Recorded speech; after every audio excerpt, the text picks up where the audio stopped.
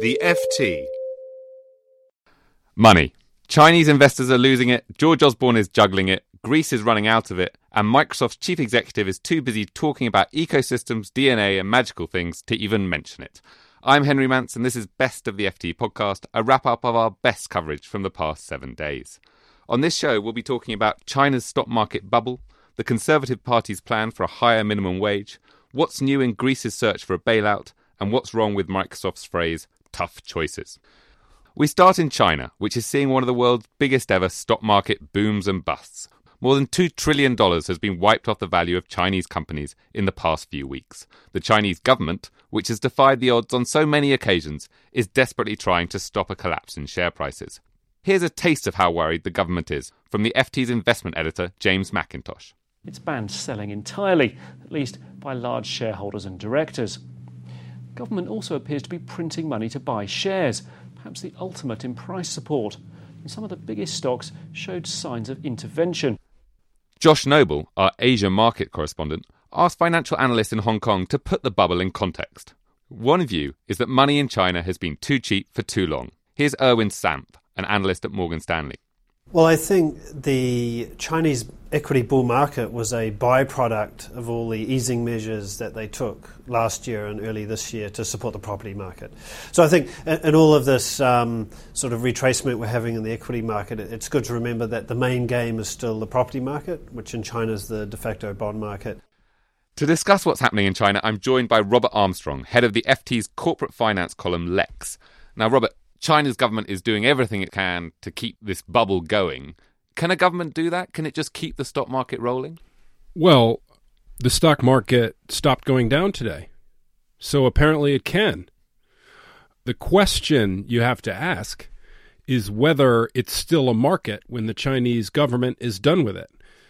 In other words, now we have a market where half of the shares by value don't trade, where the executives and board members of a lot of the big companies are being encouraged to buy, where the government itself is buying, where short sellers are being threatened with prosecution.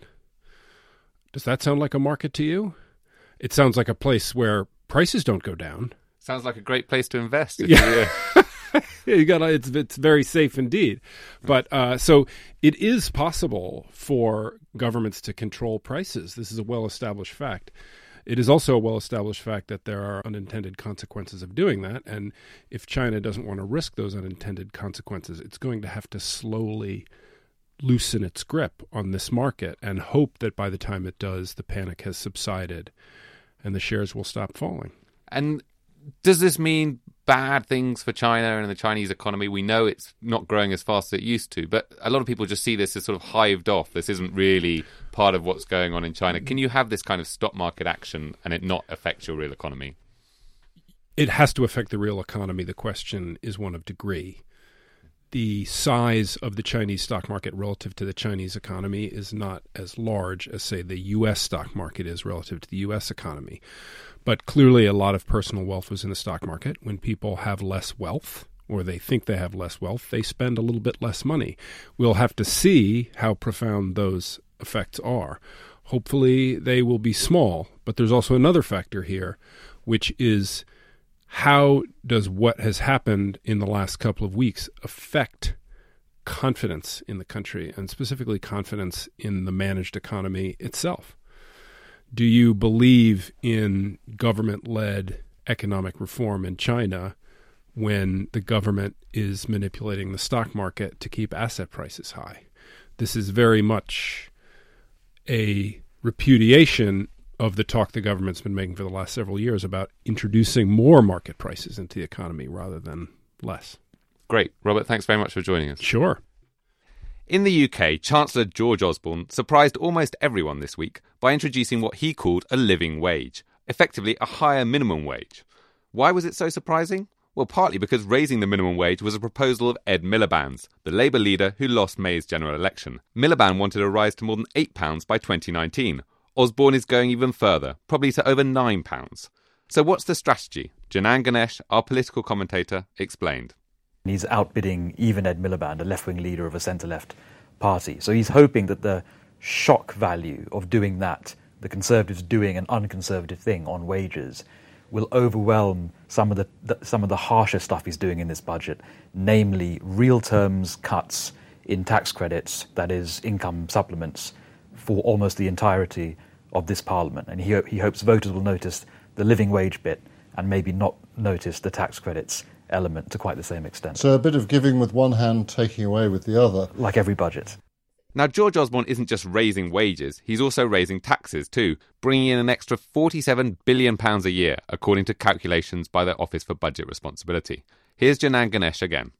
You have to dig into the figures to realise this is happening, because the optics, the things that will get noticed, are the squeeze on tax credits, maybe the corporation tax cut, but underneath, in much more disguised ways, he is really raising quite a bit of money now. So far, the Chancellor has been the face of austerity and fiscal discipline, but this budget may be an attempt to show him as Mr. Nice Guy.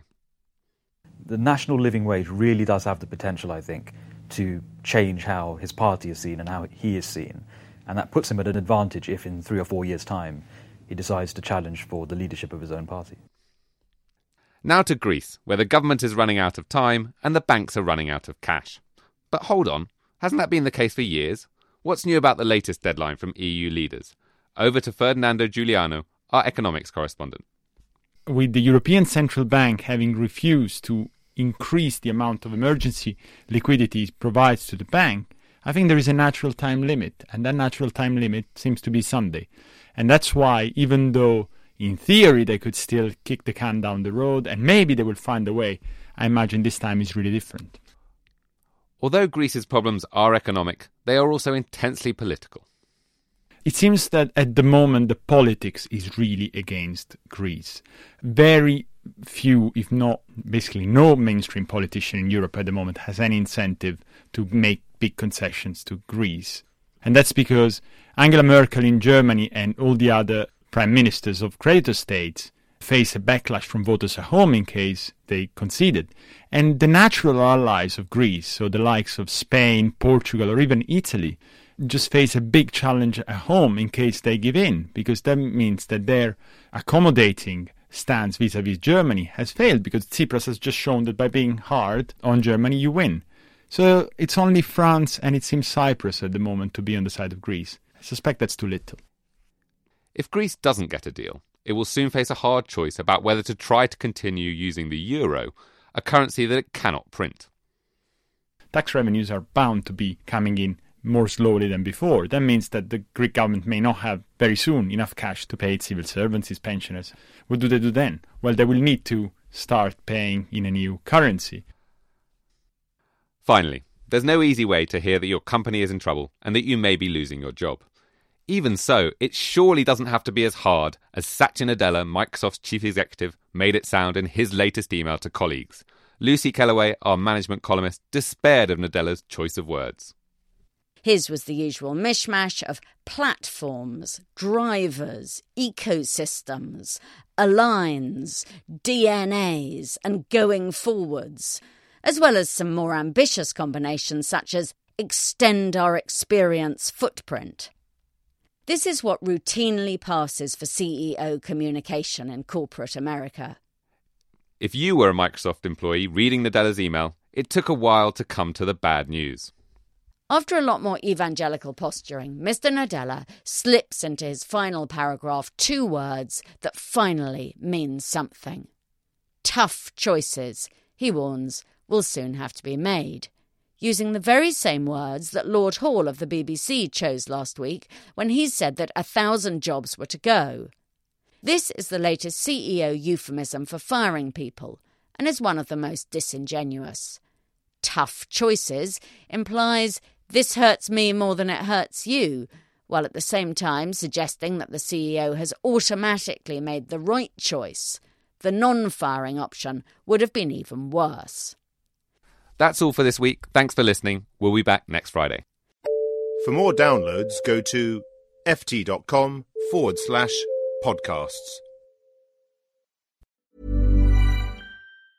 Support for this podcast and the following message come from Corient. Corient provides wealth management services centered around you. As one of the largest integrated fee-only registered investment advisors in the U.S., Corient has experienced teams who can craft custom solutions designed to help you reach your financial goals, no matter how complex. Real wealth requires real solutions. Connect with a wealth advisor today at Corient.com. That's Corient.com.